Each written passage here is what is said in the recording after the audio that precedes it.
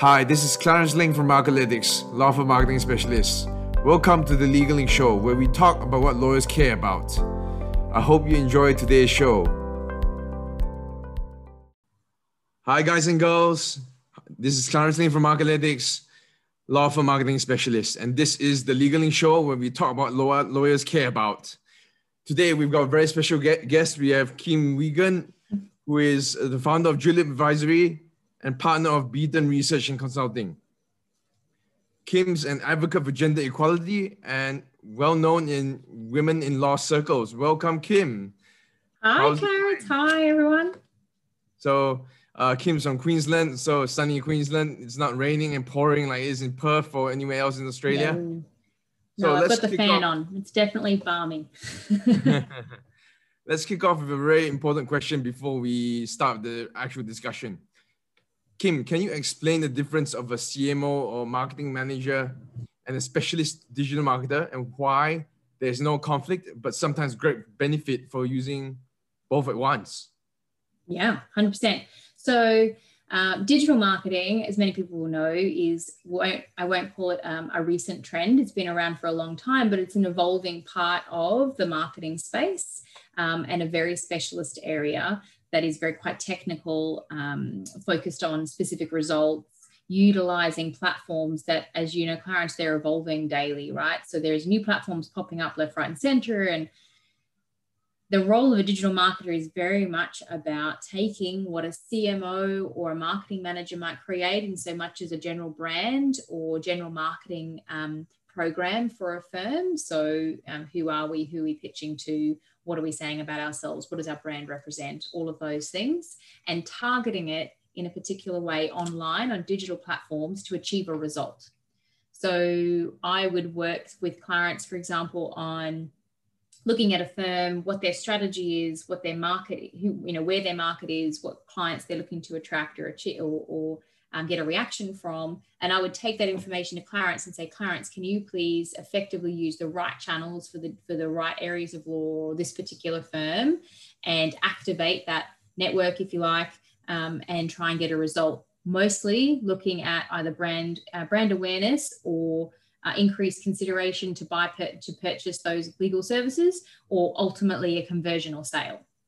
So the area that Clarence works in digital marketing is not an area that I am au fait across really at all. I would definitely always come to an expert like Clarence. And similarly, I would consider different things from a CMO perspective that is more along the commercial lines of the firm and what their commercial drivers are to position in a particular space. That's a very good answer and a very comprehensive answer as well. So Kim, what's something that you see that impacts all lawyers throughout their career? 100%. So one thing that I'm asked regularly, and I do a lot of mentoring of junior marketing and business development staff, as well as a lot of coaching of senior authors, fee earners and partners.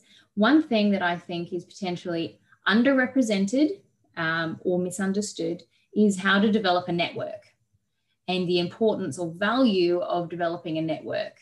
So your network, in my mind, is your single most, potentially second to your technical skill, valuable asset in your career. It's that you can build independently that costs ultimately not a lot for you to invest other than your time, energy, and effort. And it absolutely can bring rewards and results throughout your career, and you take it everywhere. So it's not as though you leave a job and you leave all the precedents behind and you leave all of the client base because of restricted covenants and other things behind. Your network is something that you take with you independently through absolutely every role that you go through in your career.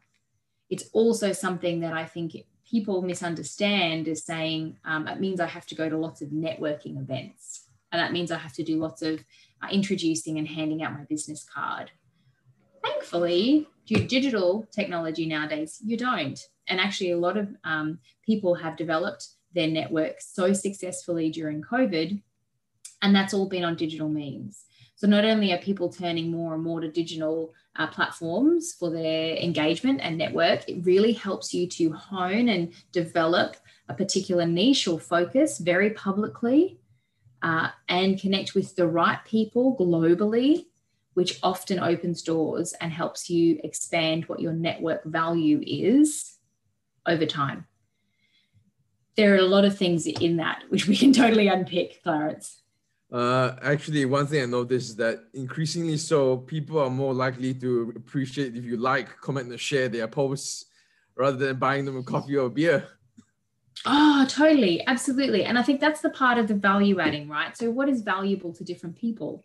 And at the moment, particularly with, although in some places like Brisbane, like we're pretty back to normal in so much as people are back into the city, we're going out for coffees.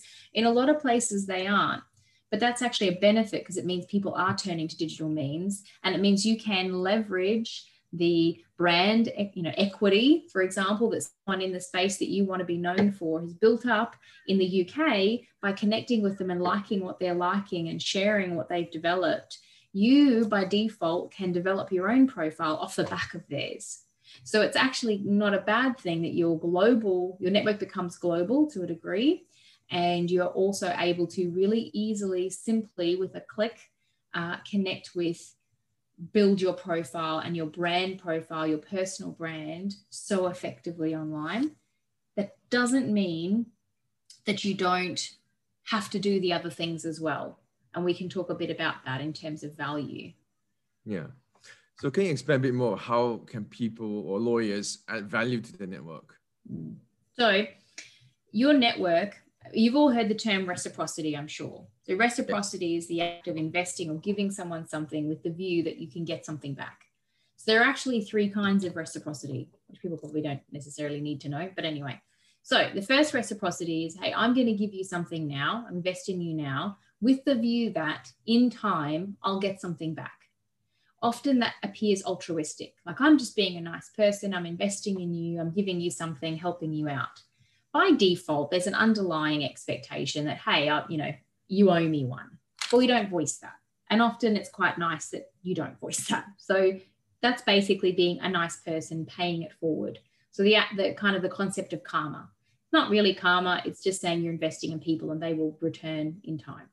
The second reciprocity is around saying it's immediate. So I'll give you something now, Clarence, and you're going to give me something back. So that's the transaction. So I'm going to give you legal services and you're going to pay me for it, that kind of thing. It's immediate. The third reciprocity is basically it from a point of advantage. So I know you need this. So I'm going to do this little thing for you, but I'm going to overcharge you because I really know you need it. So it's taking the mick, right? So that's something we want to avoid. The reciprocity around adding value to your network, the one we want to talk about is the first one. I'm investing in you now with the view that I will get something back. That's around saying, what is your value, your network value? So I know, for example, just recently I connected someone who had just left a job, and I was aware of a job that was going within my network. I'd heard and spoken to someone over coffee, and they mentioned we're looking for this kind of person, and I connected them. It was an email on my part. There you go. Hey, you should speak to this person. I know they're available. And all of a sudden that person is now in that role. And I got sent this amazing, wonderful hamper. So, I win. But, ultimately it's adding value. I didn't expect anything back, knowing that I've kind of put money in their cup, if that makes sense. So adding value to your network is multifaceted. If they are within your sphere, like your inner circle, if you like, I would be doing things like investing and going for coffee. I would be doing things like saying, hey, come with me to this event. I need a wingman. Or it might be saying, hey, my firm's doing this young professionals thing. Do you want to come along? That's the types of things that you can do to extend to people in an engagement perspective. Others is saying, I'm going to share your content. I know, Clarence, you're trying to build profile in this space, and I know a lot of these people, so I'm going to shoot you into those people and say, hey, you need to speak to Clarence. All it is for me is an email, but for you, it's a lot of value. And you're going to go, hey, that was really nice of Kim. I appreciate that. So next time something comes up where you need someone, you'll think of me first. So that's the concept of building reciprocity. It's ultimately being a nice person, but ultimately it also equals building a network that you have good connections and authentic trust with. And that's, I suppose, one of the cruxes of building your network is authenticity and trust. That's very enlightening and very insightful view. So do you think lawyers need a mentor or coach? Yes, absolutely. And I think this is part of your network development as well. So if you think, and coming back to just the developing of a network, right? So a lot of people think, oh, I don't need to do that until I'm at like senior associate level, because when I'm at senior associate level, then I need to be able to have a network of clients and contacts who are going to refer me work. And that is so incorrect. And the value now of saying, when you're a third year lawyer, actually, I've got a really strong network I've invested in. By the time you become a senior associate, they might be in a GC role somewhere that you can reach out to them and say, hey, can we have a coffee? I really want to talk about how my firm can support you. Ding, ding, ding. Then you start to see, okay, that's how you can leverage your network, right? So that's how you can invest up front, build those connections. So coming back a step, sorry, Clarence, I should have probably mentioned this earlier. A lot of people are asking about, how do I do it? How do I build a network? If you think about, and look, for lawyers, I have to be honest, junior lawyers and the next generation, millennials and now Zoomers, whatever they are now, they'll all be on like Insta and, all of those platforms. Clubhouse now, crikey, I've never even been in Clubhouse, but apparently it's the place to be. So wherever your contacts and connections are now, so those people who are in your cohort traditionally, people that you knew at uni, people that you did your trainee program with, whatever it might be, connect with them there. I would also recommend connecting on LinkedIn. So if you don't have a LinkedIn profile, go get one. Absolutely start one, because it can be a slow, gradual build up. So when you meet someone, immediately, i.e. within the next 24 hours, go and connect with them on LinkedIn. Go and connect with them on Clubhouse or Insta from a professional perspective, right? Make sure you're connected, because you will forevermore be connected. And that's starting to build your network. And you'll see as those lawyers grow, these lawyers grow, and then you never know what paths they take, etc. If you're at a more senior level, you could be connecting with people from within clients. Be conscious and cautious of that though, because sometimes your firms don't like you to do that. So don't make it too overt or obvious, like, oh, so great to connect with my clients this week, so-and-so and so-and-so. Connect with them, but don't be too obvious or overt about it. And when I say then invest in them, if they're clients and you know that they're championing a particular cause or a charity, or do the right thing, like it, share it, say to my firm, hey, did you see our clients really supporting this initiative? Could we, donate $50 or $100 or whatever it might be? It's good perception as well for the clients to see the firm supporting these kinds of initiatives. So it's even saying it doesn't necessarily have to be you pitching in from your pocket. It can be you coordinating from your firm. It can be saying, I know that someone I went to uni with is really looking for a job. So I'm going to say, hey, there's this great person I know who's looking for a role at the moment because of COVID. If anyone's looking for a great family lawyer, hit them up. All of those things are just investing in. So connecting, absolutely. Sharing, liking, yes. Reaching out and saying, hey, haven't spoken to you for a while. Could we have a Zoom catch up or a coffee or something? It sounds cringy, but do you know how many people really value that? They really love being able to catch up with humans, particularly if they're still locked at home. So that's a good way of just maintaining contact with people. So all of those things are things that people should be doing. Absolutely. And then I completely missed your last question. Sorry, Clarence, I went backwards. No. There are more questions, but that's not really something you missed. But I'd like to make a comment. Sometimes depending on who, there can be a very special relationship between the person who moved you in court and yourself. I was moved by a now barrister called Lee Warnick in Western Australia. And we have a very special relationship that continues to this day. Not in the sense that I'm actually learning the legal field from him anymore, or how to deal with being a lawyer, but just life advice and support and mentorship on anything difficult when it comes to life issues. Yep. That's something you can't put a price on, and something that goes beyond just legal lawyering mentorship. And that's how beneficial a mentor can be. That it can impact your life from the point you met the person. Hugely. And it's not to say necessarily that person has all the answers, but it's someone that you trust. It's someone that you have a relationship with who knows you, that you trust, and they can give you guidance based on their perspective. And you trust their perspective because you've worked with them. that was the question that sorry, I skipped over, Clarence, was about should lawyers have a mentor or coach? Yes, absolutely is my view. And actually you should have multiple. So in that instance, I don't know what you speak to that judge about, Clarence, but it might be that you speak to them about your career focus. It might be that you have another coach or mentor that you speak to about particular passion projects, or getting their view on how do I, lead this project plus have my, my day job. It might be saying I've had a really tricky spot at work with, my manager or with my partner. I'm really not sure how to deal with that.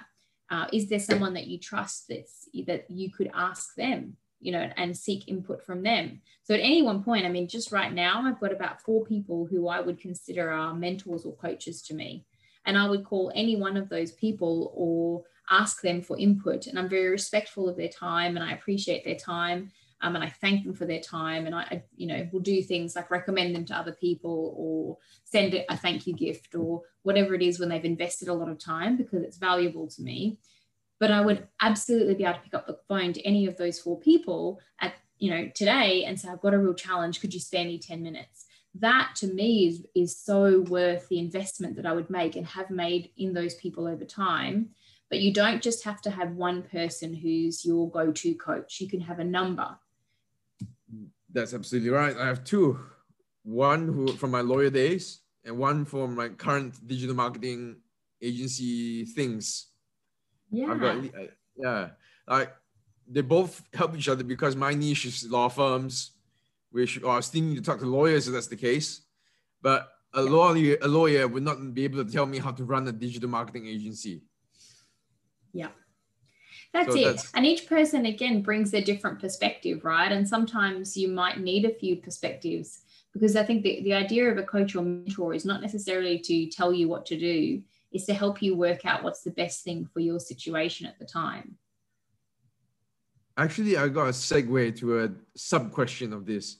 Should you pay for a coach or mentor?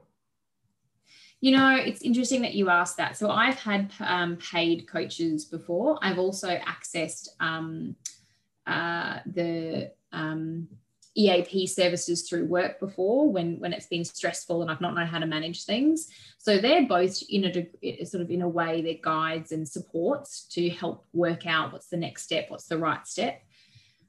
To be honest with you, if your firm offers those support programs, 100% tap into them, because it's good experience as well. And they give very good structured guidance.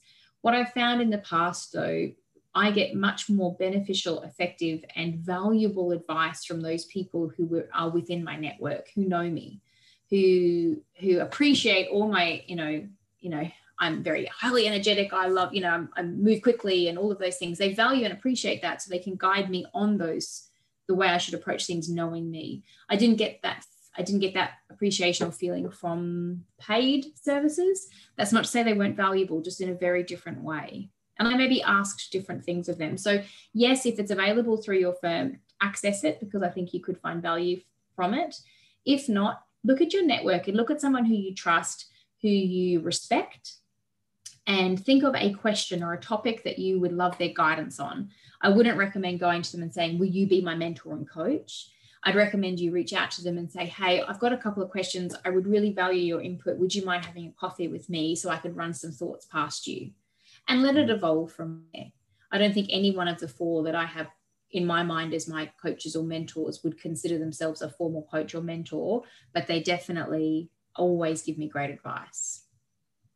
Actually, for myself, I did pay for a mentor in my current business, but it was a very different thing because I had communicated with that mentor, who's a digital marketing agency owner, many times before I actually paid him to consult with me. And actually now we've come to an arrangement where I don't have to pay for him to consult with me. And I see him every 2 weeks. So I think that it's okay to pay, especially if you are just starting out or you need very specific focused advice. But it's just that the person you choose to pay to, you really need to try and have some multiple touch points with that person, so you know that it's the right person to pay the money to before. Yeah, I agree. Before even the cent. Yeah, I agree. Because there are a lot of coaches out there. So it's also who you choose, you know. On the flip side, interestingly, this is another thing to consider, particularly if you're at senior levels, is how do you yourself become a coach or a mentor? So is there a way through the Law Society or, Women Lawyers Association or anything that you could get involved in that you could give back to junior lawyers? Because that's another way to build your network, build your credibility, build your leadership skills, understand what people in that cohort who you probably manage work, people in that cohort, to understand what they're struggling with as well. So I think that's another way you can get involved and offer back to value to your network, is by offering, junior people or others within your network, peers if needs be, particularly even during COVID. And a lot of people are still struggling with or dealing with the impacts of COVID, despite the fact that we're fairly COVID free in Australia. People are still impacted by it in their roles and jobs. So how can you reach out to your network and ask, are you okay? How are you going? Do you want to catch up? That kind of thing. So you really touched on a bit about this, but how else do you activate your network? So this kind of goes hand in hand with the coaching, mentoring thing to a degree, but when you build a network, there are a few things that I think people look for in the people that they invest back into. And I'm doing a bit of research at the moment around what makes a law firm partner successful. There are a few things like authenticity, them being trustworthy, reliable, dependable, honest. I suppose almost a little bit, they're not going to surprise them with something crazy out of the blue. They're fairly consistent. So if you invest in your network in that way, that you are dependable, authentic, trustworthy, those types of things, people will be willing to give back to you. Online and digital means is a really, really easy way to do that. That's not to say you have to do it only through that, but little things like, oh, look, I said I'd connect someone with so-and-so, I better go and do that. Make sure you do what you say you're going to do, and connect up with people, or offer some insight into something. So be authentic, be yourself, but be trustworthy and dependable and reliable, even on digital means. Okay, so still be human. In terms of activating your network, so a lot of people say, oh, it's so cringy, I can't possibly go and speak to someone, particularly when it gets to a sale, right? So a lot of people use digital platforms for generating sales. And when you become more senior in your role and you become either on partnership track, or you're a junior partner, or you're trying to build your own practice, the concept of saying, right, I have this great network and I'm connected with a whole bunch of clients, how do I activate that? Again, be human, be authentic, flag it. I'd love to have a conversation with you about how we might be able to support you more, or do you think you could have a coffee with me and we can talk through some of the things you're seeing in the market? Be honest about why you want to have a coffee. Don't say, let's just catch up and have a pint and talk about the weather, and then all of a sudden say, hey, what can I sell to you? So it's around saying, okay, how can you slowly and proactively engage with specific people with purpose, but do it in a manner that you're respectful of their time, you're trying to add value to that conversation as well, and you're listening. You're taking on a lot of what they're saying. So when I think about, even for example, recently I went out on my own from an in-house or private practice role. I sought the views of lots of people, including some partners of Beaton Research and Consulting, which I have now joined the partnership for. And from those conversations, purely just saying, I'd love to understand what you think. I see a space in the market. What do you think? I want to get your views. From that came conversations around joining the partnership. So activating it can be as simple as proactively engaging with purpose. Okay, so you proactively think about, who can help me with this situation? I'm looking for a new job, or I'm struggling. I want to make sure I make this promotion to SA, or whatever it might be. You can speak to people in your network to support you in that. And I think that's probably something that people don't do well enough. They think, oh, I've got all these people, but I don't actually know how to tap into that network. For example, if you want to have a conversation with someone where you want to set up a next meeting, Really, really simple process. You just want to say, look, I want to be able to go to that person who I know has a challenge. I know their business has a challenge, and I want to organize a meeting with one of my partners. Go and have a coffee with someone at your level that you're comfortable with. Someone who has influence, potentially is a bit of a decision maker maybe, or has influence internally. So it might be your SA cohort within, so senior legal counsel within an organization. And go and have a coffee, flag it, say, I'd love to talk to you about a few things that I'm seeing in the market and see if that's happening. The 4 Ps: prepare, provoke, prove, propose. Very, very simple. So prepare. Before you go, think about the topic you want to explore, and it will be in relation to the partner you're thinking you want to introduce. So you prepare. You think about, okay, I know that this organisation is struggling with this. I know what we've done in this space. Should only take 10 minutes. Look into your firm's databases, etc.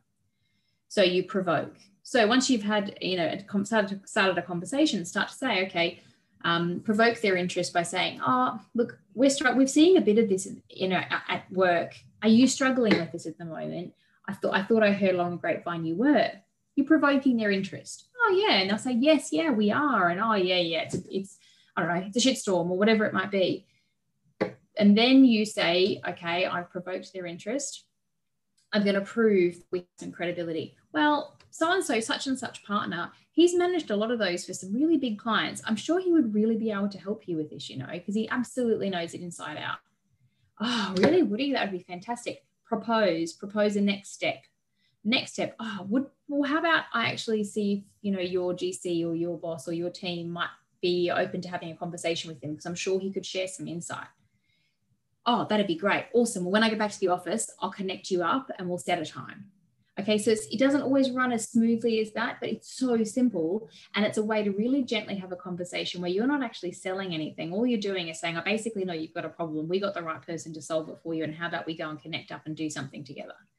That simple process you can have with people where you're trying to influence a next conversation where you can bring in a partner. You go back to work looking like sunshine, and the client's happy because you're adding value and sharing insight, and you never know, you could get work out of it. So this is how you can activate your network really clearly with purpose, without, a big rigmarole or thinking you're going into a sales meeting. So those kinds of things are very simple for particularly more senior people to undertake. Okay, well, on to our last question. What's the most important trait in building your network? What should lawyers, or people rather, avoid when building your network? I mentioned this before, authenticity. So be human, be you. You are your own secret sauce. So people by people. People also hire people. Yes, you come with a skill set and a credential list, and often they ask, it's a client base, whatever. But people buy and hire people.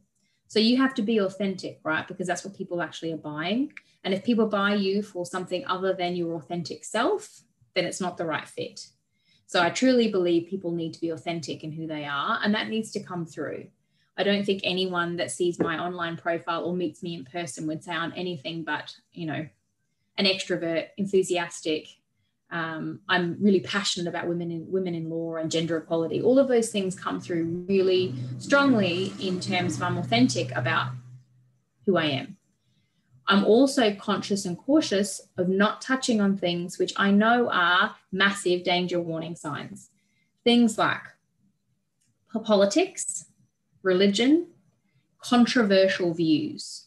Okay, so the controversial views I'm talking about is, right, gender equality is a sensitive topic in many, many camps. Don't go and light a fire by saying this is all rubbish, you lot are all idiots, doesn't exist.